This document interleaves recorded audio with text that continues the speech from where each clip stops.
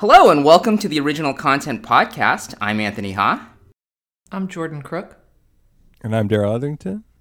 And every week we review a new streaming show or movie, but we actually have some news about that. We'll start off with the big news, at least for us, which is that...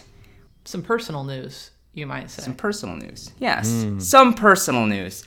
Original Content is going independent of TechCrunch, which actually shouldn't mean too much for you, the listener. Like your subscription on Apple Podcasts, on Spotify, or whatever, you shouldn't have to change anything. The one really obvious difference is because we're going to be doing all the watching and talking and editing in our free time, we're going to switch to once every 2 weeks. But otherwise, I don't imagine any dramatic changes, at least at first. What do you guys think? No, I mean, eventually we'll probably ask you all for money, and then you can just give us the money. That'll probably happen. So, we love original content as a podcast and also as a concept. We love those streaming things. We also love money. So, yeah, the money might be a thing in the future. But I don't think we'll do. It's not like no one will be pay gated for this. But and the asking for money might come in the form of amazing sponsorships. By the way, you can email us at I don't think we. This is the one that we haven't figured out yet. But I don't think they're shutting it down yet. So if you can still probably email us for a little while at originalcontent@techcrunch.com.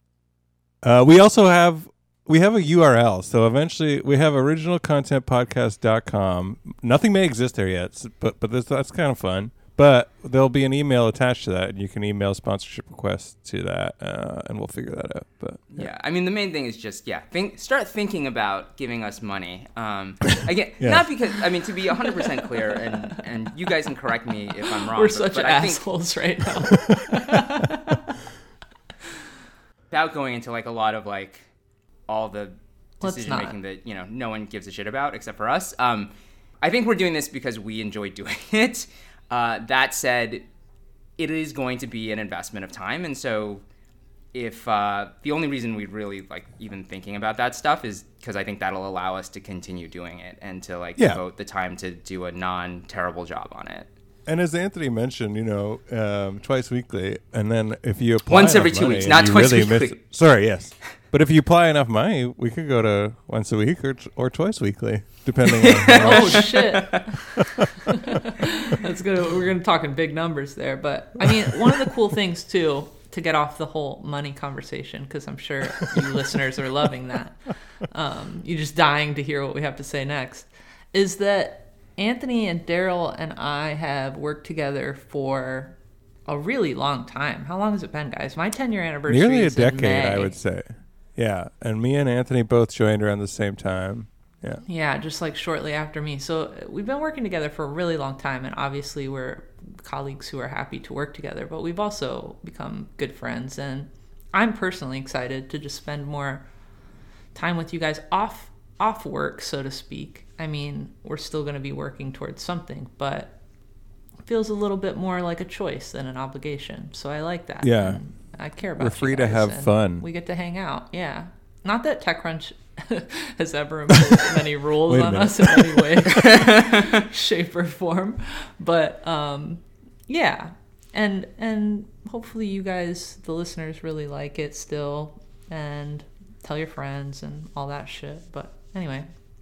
Yeah, the one other thing I would say my hope is that if going to every 2 weeks, we can put a little bit more planning into each episode, which might mean more guests and more episodes where all of us have, done all the viewing. Homework. I'm not going to promise we're going to do that every time because I think there's still going to be times where one of us or two of us are like, this is trash. I'm not going to spend 10 hours on this. But ooh, that's a teaser for later on. Shut up, Daryl. But I think that is one of the goals is, this is still going to have a slightly off the cuff feel, but with maybe a little bit more planning.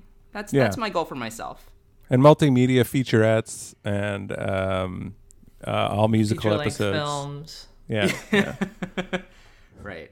Exactly. All of the above.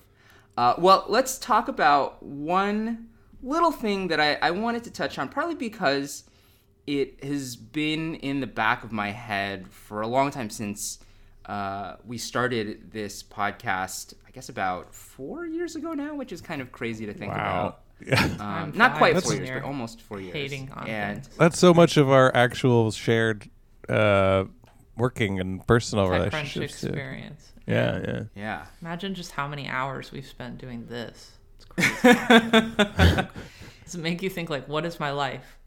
I hope there's at least one listener who's like listened to every episode, and I'm so sorry for that.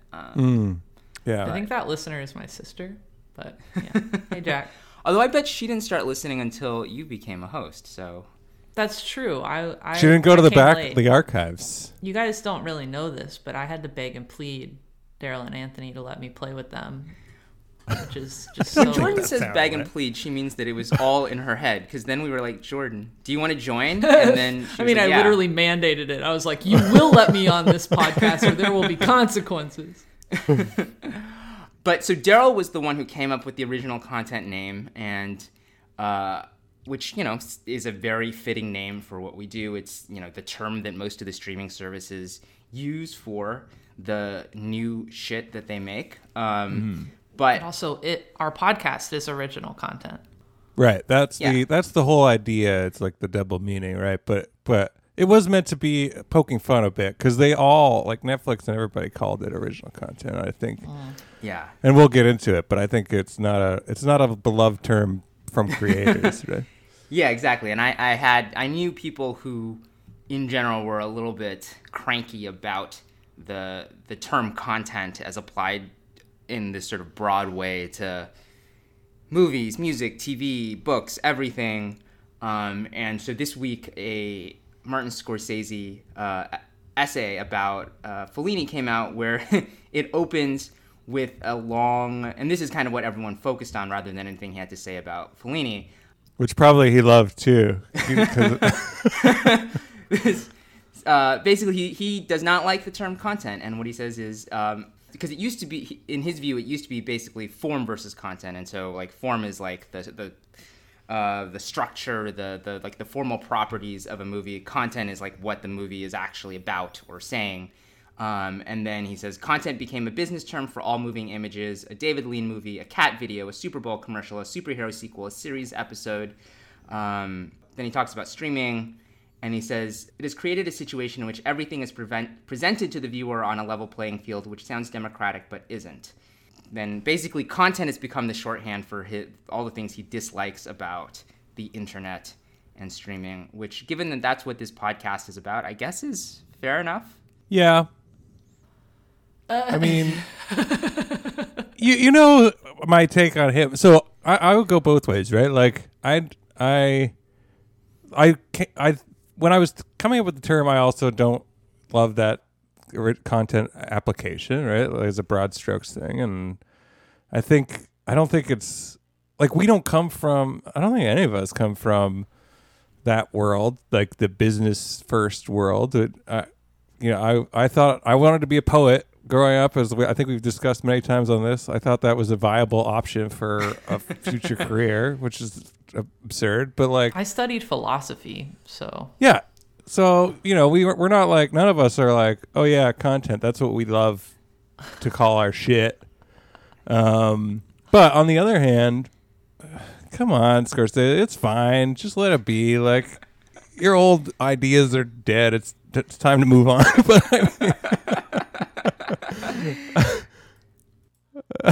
I feel like to me, I don't have super strong feelings either way. I think it's good to just once in a while feel a little bit of like, embarrassment is too strong a word, but just like a little bit, Yeah. a bit of hesitation of like, I think when, regret of applying that term or something? yeah, or? in this blanket way of like, oh yeah, we're all content creators now. Like, how do the creators and content creators feel about this? And I'm like, that feels like a little gross to use that term a little too broadly, but Yeah, and using them together is especially, I bet, it needles because it's like creator, a thing that was very powerful at one time, and creative, right? And then even creative though is kind of like a term that the business world applies to people who are the weird people they bring in to do the art, right? And then shuttle out again immediately after. But but the contradiction in content creator is a little bit like it definitely annoys, and it makes you think of like. But on the other hand, like, and this is where I think there are valid criticism on the other side. Like, even in that, the cat videos thing is, I would say, a bit dismissive, and probably, like, what are Scorsese's opinions on actual YouTube creators who like are doing real work and put a lot of time and investment into things that they're making, and TikTok too, right? Like, he probably is rather dismissive of that format, I would imagine. Although I didn't read this article, to be fair, but like, I didn't read it at all. Like those deserve like fair criticism and appreciation and investigation in their own right? Just in the same way that Fellini does, I would say. It's tied up in like I think like Scorsese and other directors, and he was talking about this with when he was like going on about superhero movies, is that he's very interested in the idea of cinema as this sort of like exalted category, and like cinema as distinct from just sort of like random crap in movie theaters, specifically right. Stuff that's just entertainment, that's just a thrill ride, which is how or an amusement park ride is I think how he describes superhero movies. And I mean, I think that all these things have some validity to them, but I think there's this sort of old school thing of, if I can categorize it, then I already know whether it's good or not. And I think that's where it's like not helpful. Like that, like I want to define cinema as all the stuff that I think is good, and everything that's not cinema is the stuff that I don't care about. And so in that sense, like, I understand his discomfort with the idea that his movies and cat videos might be grouped together as content, but on the other hand, that is how people experience it, is that, that like it's all on screens, and like that he's competing for attention, with those cat videos, and maybe that's not ideal in some ways. Right. But I mean, certainly there are like short form videos that are, I think, probably as good as any Scorsese movie, and now those videos are mostly distributed on YouTube, so there's like nothing wrong with that. Yeah, I don't know. It's, how do you measure it? Like labor in, like emotional effect out. Like there's so many different ways, and I don't want to say that it's. I also don't like painting everything of like an equal brush. I don't like that. But anyways, yeah, Jordan, sorry. That's okay.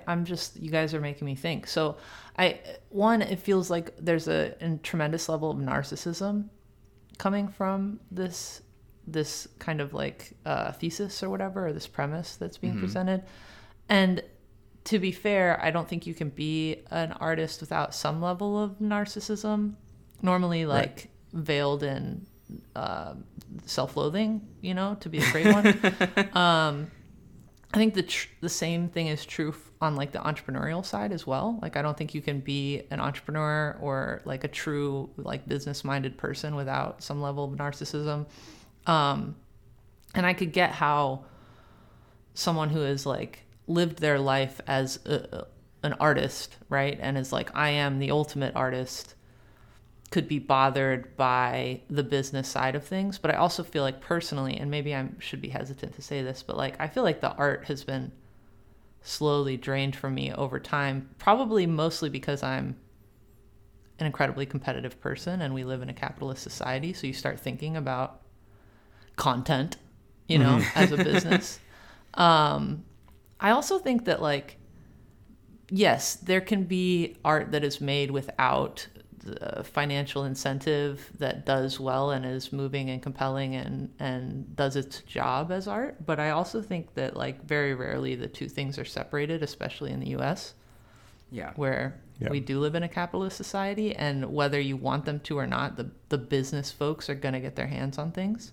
So it's like, I don't know. I think it's worth having appreciation for both sides of the coin here. And I think it's short-sighted for any of those two kind of parties to disregard the other.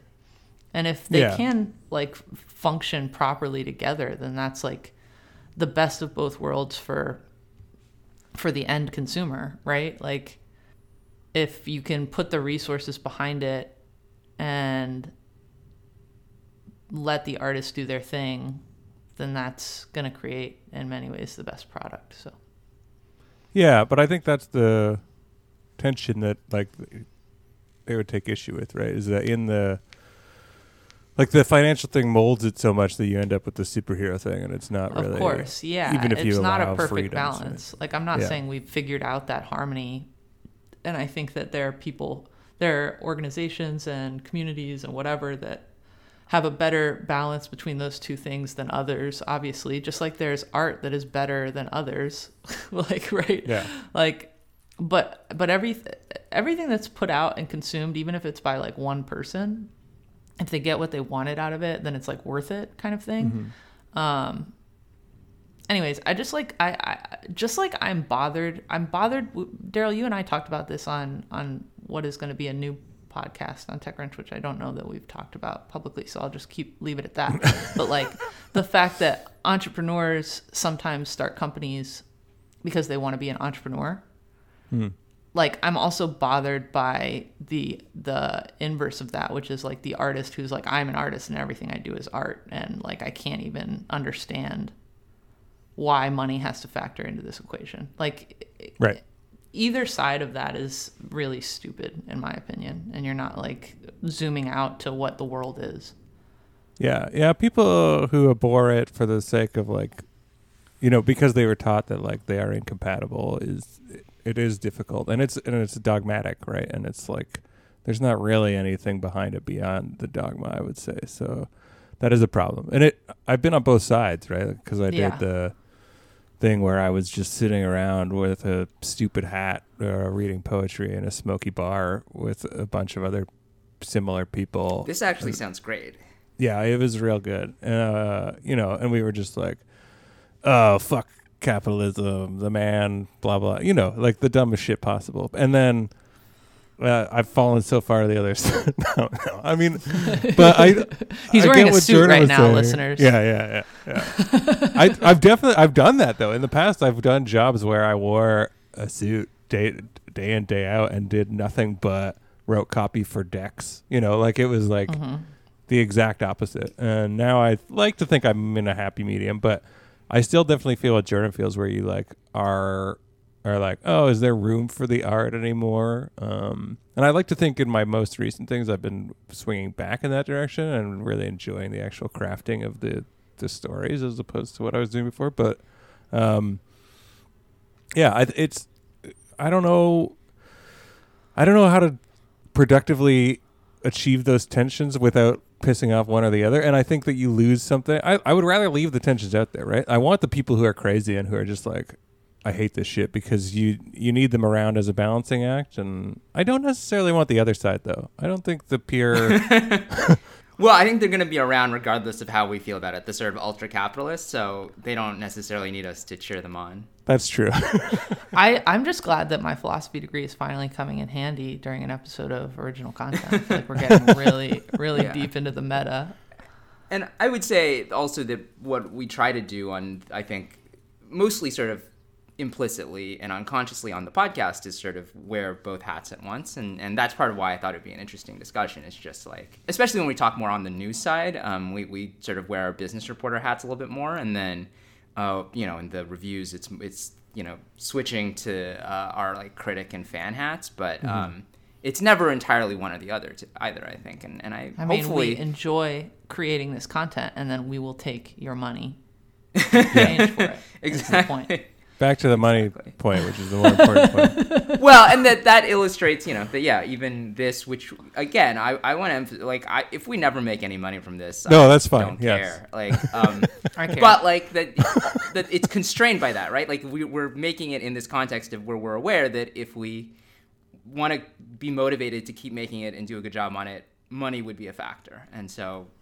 On a much, much, much larger scale, I don't think even Martin Scorsese can escape from that. Yeah. I mean, dude's Even probably you. like on a boat in, the south of France right now. Like, That's right. I mean, in his Like, case, hello? it's a little bit. It's like You don't want any more money for your fucking movies? Fine. Like, Yeah. get the fuck And his outta stuff here. just maybe it's like, oh, it's a nice dovetail that like what Scorsese happens to like creating, it perfectly lines up with things that make a lot of money for the people Yeah. who Yeah. back them, right? Okay, let's go to Ted Lasso, yeah? Yeah. I don't think we're gonna ever resolve This is giving the me art versus anxiety, commerce this debate. conversation. I don't know why. But all that is to say, don't get mad at the name of the thing, people who love art, because we also love art, and the And we name know, is- we understand. Or why- get mad. Express yourself. I don't care. Just keep Yes. listening. Yeah, sure. So Ted Lasso is a show on Apple TV Plus. It actually premiered last summer, but we are catching up with it now. Partly because I think we felt like we needed to pay a little more attention to what's happening on Apple TV Plus. And we've been, at least I've been hearing good things about Ted Lasso. I knew very little about it except for Jason Sudeikis was in it, and he plays a coach who was originally an American football coach, and he's been recruited to coach a team that's, you know, what the rest of the world calls football. And that was pretty much it. Did you guys have high expectations going into it? I had my expectations. I mean, everybody. It was like basically universally lauded by everyone from my family to like people on Twitter to whatever. And I didn't want to watch it. I did not want to watch it at all. I was suspicious of it, I guess. What was the And source of your suspicion? I just felt like everything I had seen about it was like, this doesn't look good or like anything that I want to watch. Like nothing that I saw leading up to it of the trailers or the reviews describing the summary, anything was like that. None of that seemed like something I was interested in. And then everyone's saying, but just watch it because it's good. I was just resistant because I tend to be resistant to that kind of advice when it only like usually I like that advice when it is mixed because and like, you know, it comes from the recommendation comes from a few people whose opinions I really respect, and then there's like a handful of people who are also like, oh, I hated that. I'm like, oh, this is probably something I need to see. But when everyone is saying, hey, this is good, you should watch it, I'm like, there's a problem, something's wrong here. So that's kind of how I felt about it. You're so broken as a man. Yeah. Yeah, that's true. We're just getting it all out for this episode. So I heard from a select group. I don't think that it's like widely spread among my network. So it's just like a small cluster of people that are like, yeah, I really liked it. And they're all kind of talking about it. And I like Jason Sudeikis, and historically I've done pretty well with the Apple TV Plus shows that I've chosen to watch, which are not, to be clear, it's not all of them. So I've been selective with my Apple TV Plus consumption. Mm-hmm. And so I just felt like we should give it a try. And again, Anthony, like you said, I think that in tandem with the fact that we haven't really done anything on ATP, Apple TV Plus, I can't say it over and over again, made me feel like maybe we should give it a shot. And what do you think?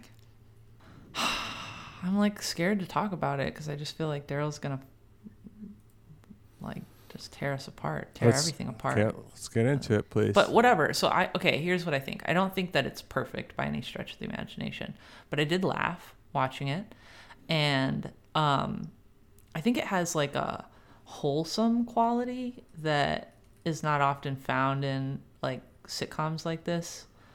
That's not to say that it's like PG and that there's nothing like kind of crude about it, because there are definitely some moments that are more adult humor, but it has this wholesome quality. And I will say also that I think we could have used like an episode before the pilot that maybe grounded it. Like, so this coach leaves the U.S. where he is a D2 football coach, American football coach for right. Wichita State, and goes to England to become a football club manager, and you're supposed to realize over the course of the show that the reason why he might have made this decision is because of who he is as a character. But like, I think you need more than that. Like, I think you need one more layer that like forces or pushes him into this, which isn't very well done in my opinion. And so that was a little bit of a hang up for me. What worked well for me is that I think, especially in that first episode, that's kind of the question that's hanging over it. That you cut basically straight from Rebecca, who is the new owner of the club. Basically, she's gotten it in a divorce with her rich, philandering husband. And she says, okay, we're going to hire this American football coach. And then you basically cut to him. I think there's like a news broadcast, and then you cut to him on the plane, and you're like, "What the hell? Mm-hmm. Like, why would he do this?" And it's clear that he knows nothing about football, English football, global football, soccer. And then you get one answer in that at the end of the first episode, where you understand sort of the personal circumstances that led him there, and you also then by that point you understand why Rebecca wanted to hire him, and I mean, they're both. What are the personal circumstances you're talking about? Are you talking about his family life? Yeah, his family life, exactly. Because I think that that's the opposite of a reason. Like, I don't know about you guys, but okay, we could should we wait for spoilers for that?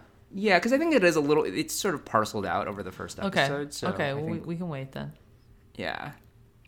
But I feel like that's a reason to not do this in my mind. Right. I mean, and that's part of what I'm getting at, is that I think the answer is not entirely satisfying, even though that's the answer they give. Mm-hmm.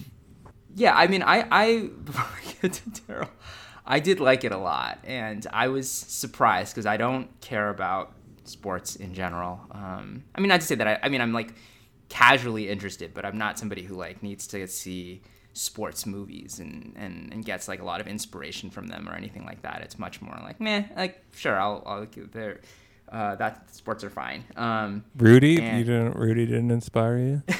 I've never seen Rudy. I think I just skip most anything. Anytime somebody's like, oh, this is a really inspirational sports movie, I'll be like, no thanks. That's lame. I love inspirational sports stuff or non-inspirational sports stuff. I love sports stuff. In a way, this is essentially like a 5-hour inspirational sports movie. What about basketball? I haven't seen basketball. All I've seen is like a few mediocre to decent tennis movies. Basically, I've seen Wimbledon. I've seen the Battle of the Sexes. Oh my God, Wimbledon is not even an inspirational sports movie. It's a rom-com that takes place. I'm a lot more interested in romance. Fever Pitch, also good. And it's just, happens to be during sports. Fever Pitch. What the hell? You guys suck. But, I mean, I think it sort of follows that template, because it's like this guy who everyone underestimates, and then he, proves them wrong, and it climaxes in a game where everything's at stake. And it's executed reasonably well. And Jordan, you were also talking about how wholesome it is. And I think you're right that it's not that the content is, to use that word again, they don't have sort of like more risque jokes, but it's that Ted himself is such a wholesome character who just is never, never like angry or, very, very, very occasionally, but, and to the point, that it really stands out when he is anything other than incredibly cheerful and wholesome and resilient. Yeah. You use content in the right way, by the way, just so you use content in the Scorsese approved way, as opposed to form. But also, like, even Ted's, I think it's rare today to get a good belly laugh out of something that is like so G-rated, and so much of the writing around Ted and his dialogue to me was pretty funny. And my grandma could watch it with me, not the entire show. They went a little bit blue in a couple of first episodes, and I was like, well, this is more than I was expecting. But there's just some kind of one-off lines and jokes and things. Well, I meant that my grandma could watch all of Ted's dialogue only. And she would laugh, and she would think it was funny and cute. Like that's some good comedic writing that is just like wholesome, you know? It's like dad humor / like kind of quick-witted, like, I don't know, just like punny, quippy stuff that made me laugh. And it's the kind of thing where he says something and you're like, oh, that's funny. Like, you go back a second and really listen and digest what he just said, and you're like, oh, that's clever and funny. I like it. All right, Daryl, hit us. Yeah, go ahead. It's just a crap. Rain on the parade. It's a crap show. Real bad. I was hoping you'd have like an outline of reasons why it's bad. I just see. Like, you're looking for that. Because part of me feels like sometimes you just get in a mood.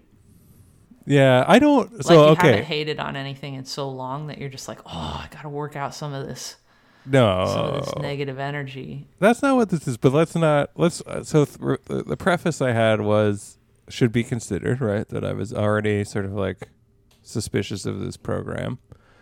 So it's not like I came into it without any expectations whatsoever. But it was, but like because of the recommendations, I also had this thing where I was like, well, I think it's gonna surpass that. Like it's not gonna, but it matched up to them perfectly. Like it was like the first episode I watched, and you know it's a pilot, so whatever. But it was painful, and I was just like, at the end of it, I was like, that was terrible. I never wished to watch any more of that. And then I forced myself to watch another episode because I was like, okay, I guess maybe it gets better. But then it was like, oh, it's the same shit. This guy, and it's also difficult for me because I actually really like Jason Sudeikis, and I like him in just about everything he's ever been in, and I hate him in this. It's like I don't want this person around. I don't think that this character is redeemable or worthy of respect or praise or at all. Like it was like watching. What did I think it was like? I had a good comparison. So it's like a hatred for Ted Lasso that well, drives it's your like, hatred for the show across the board. Well, the show centers him and is based entirely on him, and also like makes him it was. So the comparison that came up was Emily in Paris, right? It was essentially like, look at this fucking idiot American who goes over to this country, knows nothing about it, and then in this instance, it was like, oh, what a delightfully naive but cheerful person. It's like, you know what?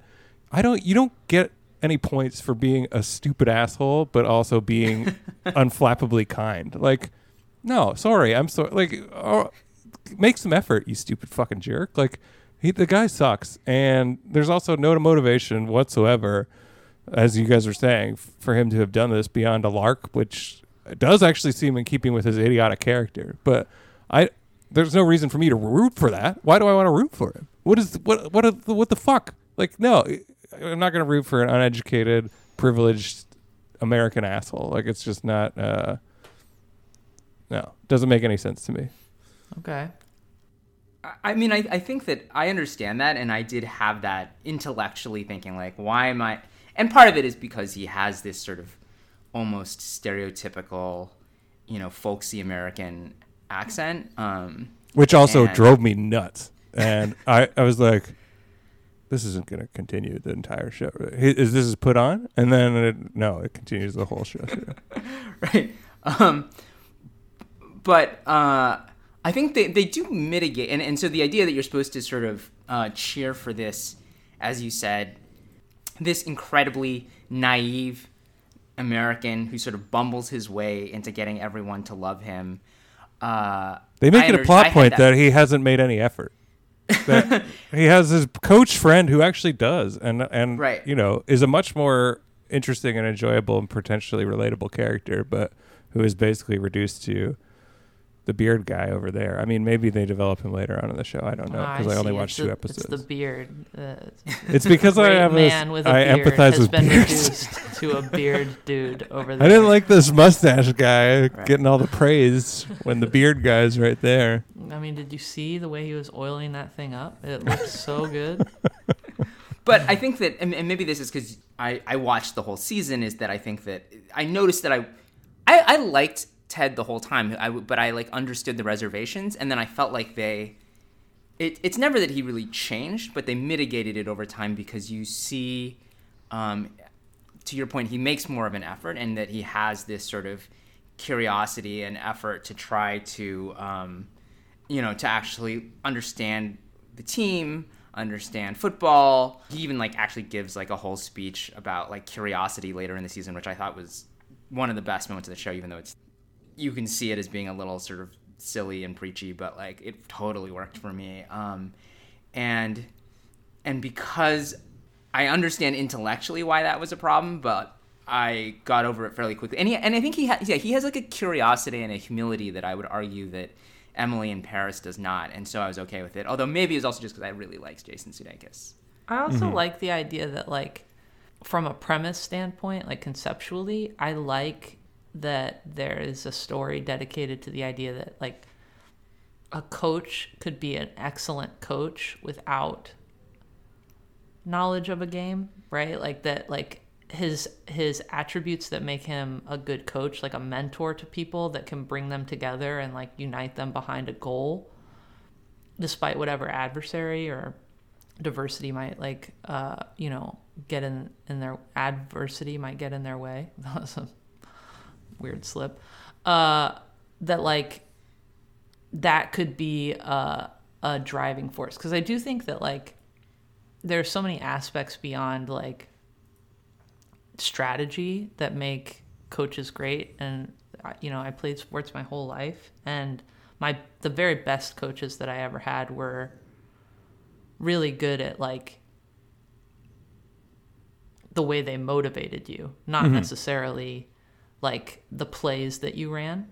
And so I thought that as a concept was interesting. I can understand why it goes to the very extreme of that, where he like literally has not tried to learn anything about England or about football, or like he has consciously chosen not to do that, it feels like, which is frustrating a little bit, but it gets the main point across, which is that he's good at being a coach, regardless of the sport or the strategy.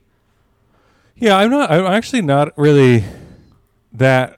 I'm not offended by his coaching abilities or his skill therein or there, or his I think those are actually good, and they do. I also surprisingly played a lot of sports, not in university, but all throughout the rest of it. But like, you're like 6'10". Right. It was mostly just that other people pointed at me and like, "You large one, come play the sport." And I was like, "Oh, big man." Okay. But yeah, the best coach. I had a terrible soccer coach who was essentially the exact opposite of Ted Lasso, and that was the reason that I stopped playing soccer very early on. But I also had very good coaches in American football, in particular, who were similar to him and who I really enjoyed, and I felt like got good results out of the team. Right, so that part I'm less concerned about. It's more just that like I don't know. It's more just that I have no need to see this on television. Like I like my television to be, I would say, one of two things, which is like nuanced. I'm waiting and to hear you defend like Love Island over this. No, this is what I am. I'm going to. But like, so I like TV that's like nuanced and difficult and intellectual, right? But like is not going to be like this, an unflappably feel good story. Like, it's not that I'm against feel good things. It's that like it's irritating to see it presented so blandly, right? And and then the other side, if I want indulgent content, this is not what I'm gonna content again. There it is, used in the bad way. This is not what I'm gonna go into. Like I'm gonna go into Love Island, or I'm gonna go into something so egregiously over the top, indulgent that it has no redeeming value. It's a little too middle ground for you. Yeah, this reminds me of daytime, or not daytime, of like the most popular primetime sitcoms, which also to me are worthless, like Big Bang Theory or whatever. Like this, he might as well have said Bada Boom. To bring Big Bang into it. It is that. It's the prestige TV equivalent of Big Bang Theory, which is great for a lot of people, and I know that. This is the same reason I can't actually watch Schitt's Creek, because I suspect it's going to be the same as well, although I know Anthony and everyone else is going to tell me it's not. But yeah, anything that has that mass market appeal, I feel like there has to be something wrong with it, which is, probably my own hang up, but I also just can't get past it. Like I watch it and I do not enjoy it. The beats are so predictable. The stuff is so drab. Not that this didn't have moments that had me laugh, like it did, right? Like it had good lines and stuff like that, but it was not worth the trade-offs for me overall. And I will say too, just because I'm looking at the IMDb page and there's a big banner ad for it, if you want to watch an American fish out of water program in the UK, watch Flack, because humans are trash in that, and that's real. Well, so it's interesting to me because I think there's like I recognize that instinct as well, that sometimes people are confused by my taste, because I'll be like, oh yeah, watch this thing on the Criterion Channel and then also watch this dumb superhero thing. And I do think that there's a specific kind of pretentious person thing where you're really into highbrow and lowbrow things and you hate middlebrow things. Yes, that's fair. But then I realized that actually there are certain things, including Ted Lasso, that are kind of more in the middle that I can enjoy, I think, when they're done really well. And I think part of it that you're talking about is also that's true of Schitt's Creek, and I was reading a review that also I think suggested this really starts with Parks and Recreation, is the idea of like a comedy show that's really big on uplift, and like a comedy show, like a sitcom that'll also make you cry. And I am definitely a little bit suspicious of that, but when it's done well, and there are, you know, I mean, regular listeners of the podcast know that I cry a lot when watching things, and Ted Lasso definitely made me tear up a little bit towards the end. Yeah, that's fair, because I don't respond well to those, but Jordan, yeah. I haven't gotten to any point in Ted Lasso that has made me cry, but I maybe am like, I don't know what word I want to use for this, but like I love Schitt's Creek, one. I like Big Bang Theory, The Office, some of that stuff. And I do like a show that 9 episodes in a row will make me laugh out loud, and on the 10th episode make me feel something very deeply. And I don't think it's very common for those shows to exist.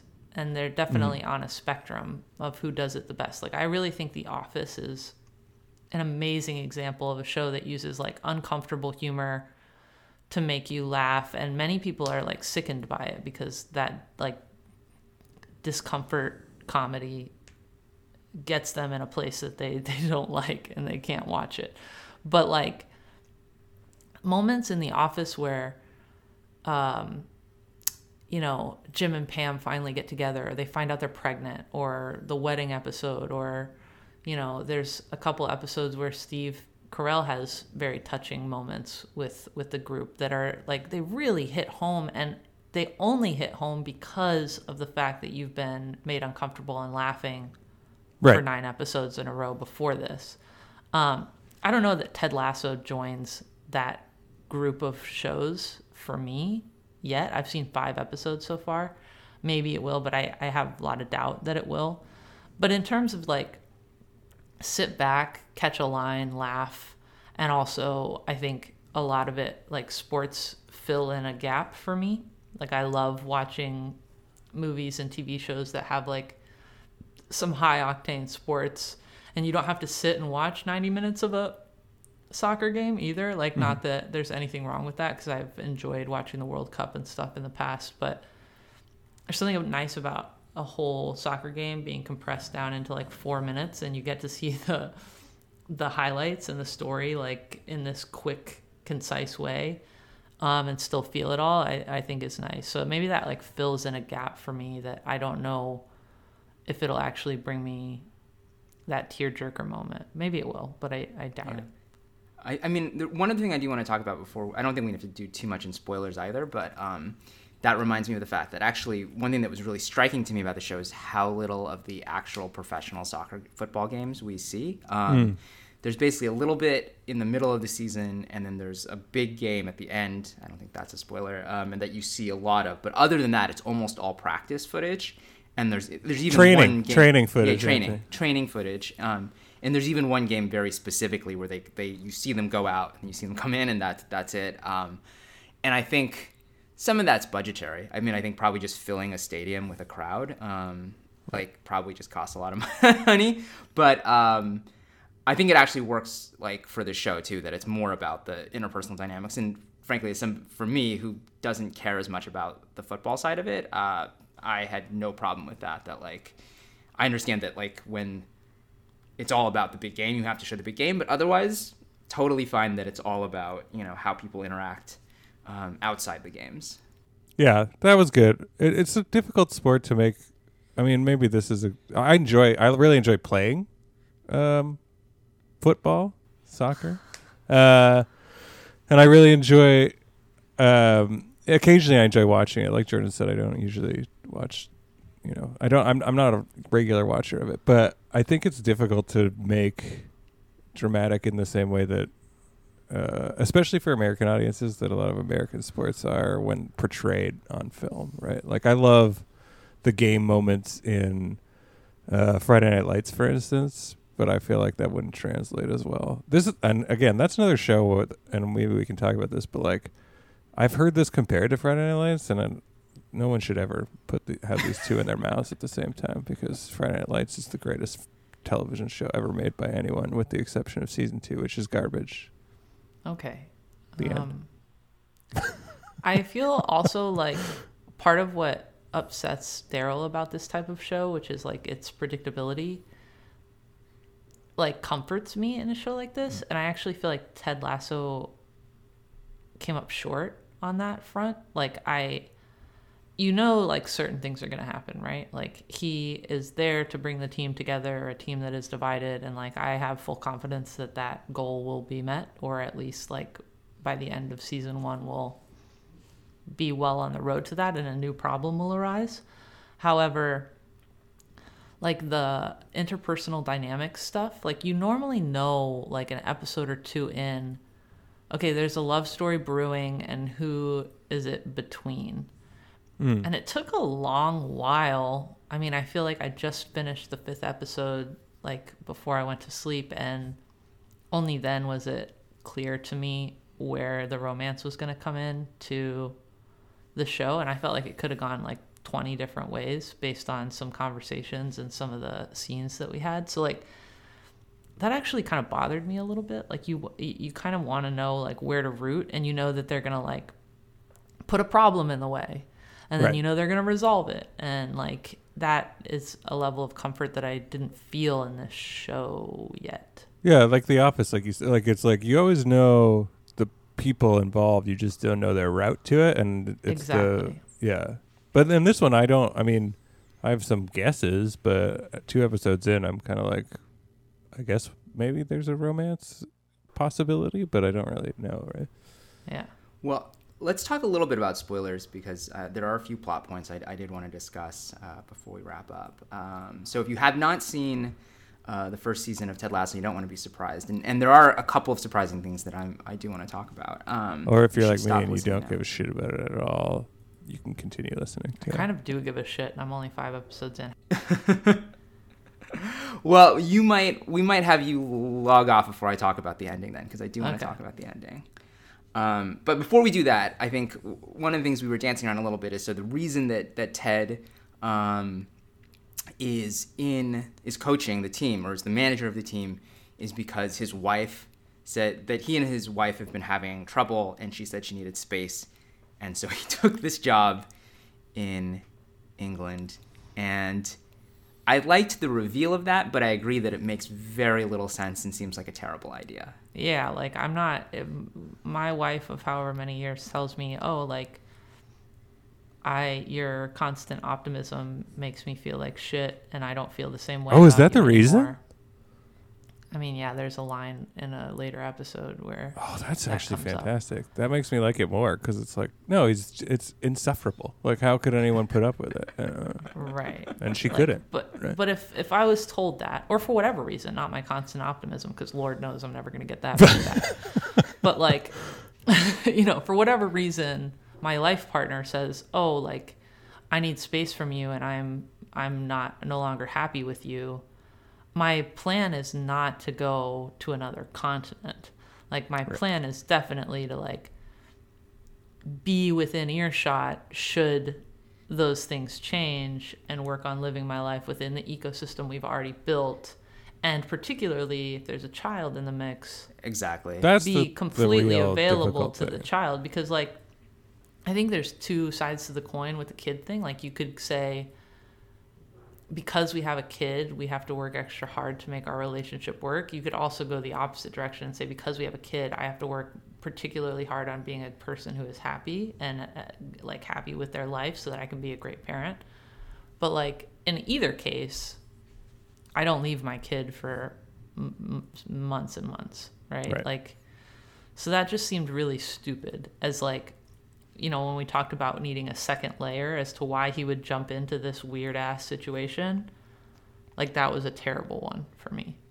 Yeah, I mean, it seemed like it wasn't even. It was more that it just seemed very. Or actually, I agree. It just I didn't. As long as I didn't think about it too much, or I just sort of accepted it as sort of the setup. It didn't bother me too much, but it was sort of thin. And in the same way that there's this sort of inherent ridiculousness about the fact that she offered him the job. I mean, I think her reasons make a lot more emotional sense because she's just like, my ex-husband loved this team and I'm gonna like bury it and destroy it. Oh yeah, I don't have qualms with her motivation. I think she's Right. fine. Yeah, But the fact, and like everyone is appropriately skeptical and like, what the fuck are you doing? But there's still something inherently ridiculous just about the fundamental situation, and sort of heightened and silly about the idea of this American football coach coaching a football team. So like it's just sort of like there are things where I felt like I was just like, all right, that's the setup and I'm gonna go with it, but they don't really hold up to scrutiny. Mm-hmm. Yeah, I mean the problems. So I think on her side of it, there's, and again maybe they evolved this, but like at first I was kind of like annoyed that they just seemed to paint her as like a typical woman scorned, like going about it in this really, you know, petty way. But on the other hand, I really like that she was just like, I'm rich. I don't give a shit about this dumb thing you care about. I'm going to burn it to the ground.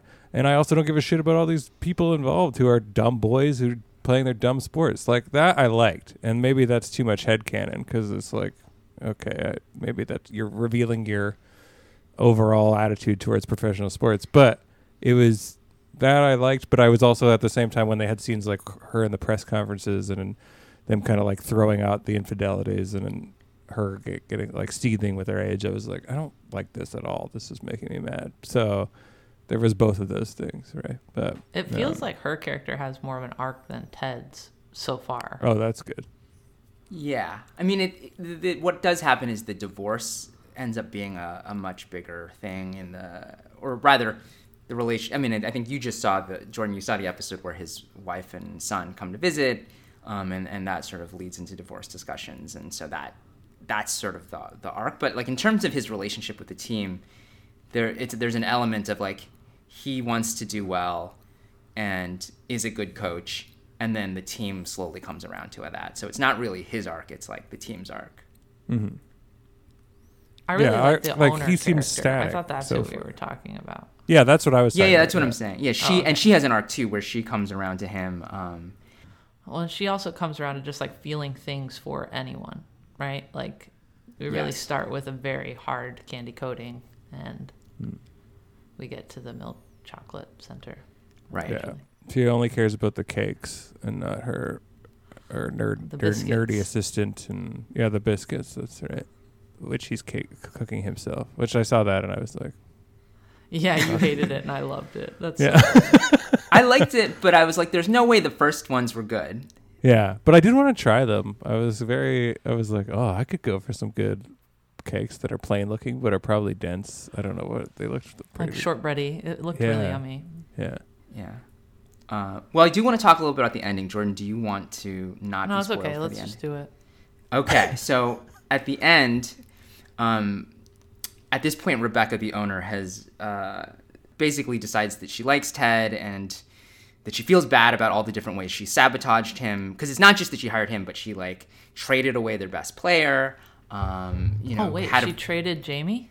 at the end of episode 5, I think, or maybe episode 6. She trades Jamie away. Okay. And had paparazzi take photos of Ted Right. with Jamie's girlfriend to try to drive a wedge between them. But partly because of like pressure from other people who figured it out, including what's her name? Gilly? Yeah, Keely. Figures it out and basically says, you have to tell Ted or I will. And so Rebecca goes to Ted and tells him the truth. and it is this scene where it like plays, you know, a lot of it plays on his face, and he's just like doesn't seem to have much of an expression. And then he just like gets up and says, "I forgive you," and shakes her, and like and they hug. And it like was not, because you're expecting that, okay, there's going to be a wedge between them for this penultimate episode, and then they'll make up right before the final game or during the final game. But it was one of those sort of counterintuitive choices that just made that once it happened, I was like, oh yeah, that is how he would respond. I think he would just. That's definitely. He doesn't seem like a grudge holder at any point in anything I've seen. Right. And that he basically is like, listen, divorce makes you do crazy things. I'm here coaching a football team, even though I know nothing about football. It's fine. And so then they go into this match with Manchester City, which is the team that Jamie was transferred to. It's a slightly more complicated thing, because apparently he was always his contract was always owned by Manchester City, and then when Ted started benching him as a way to try to make him more of a team player, they like exercise their contract and bring him back.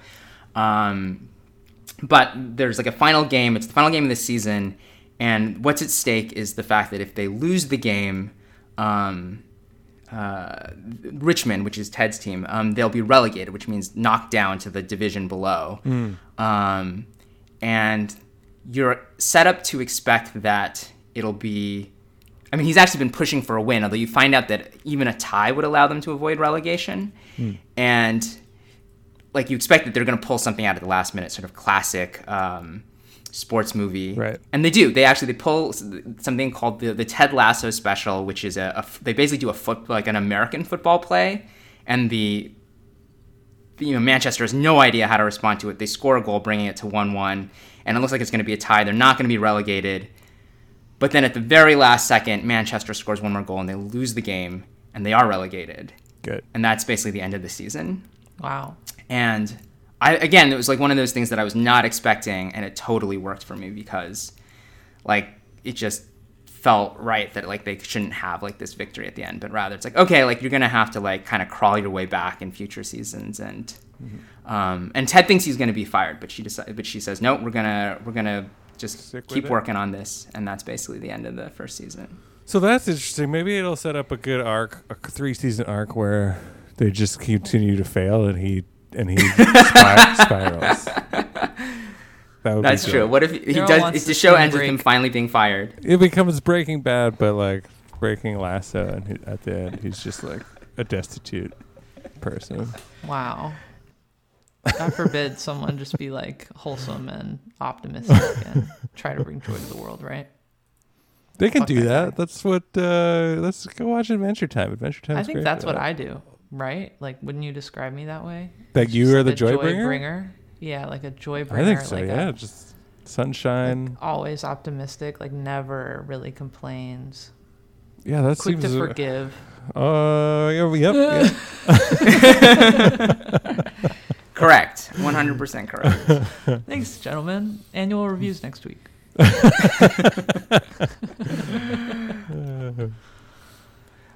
Anyway, I like Ted Lasso. It's not like the most amazing show on earth, but if you want to see an inspirational sports comedy executed well, I think you could do a lot worse. Yeah. At a time when the content, I will say, at a time when content has been abundant, but also our time to consume content has also been abundant. It's not a bad one to have in the back pocket. And, it made me laugh. It's easy viewing.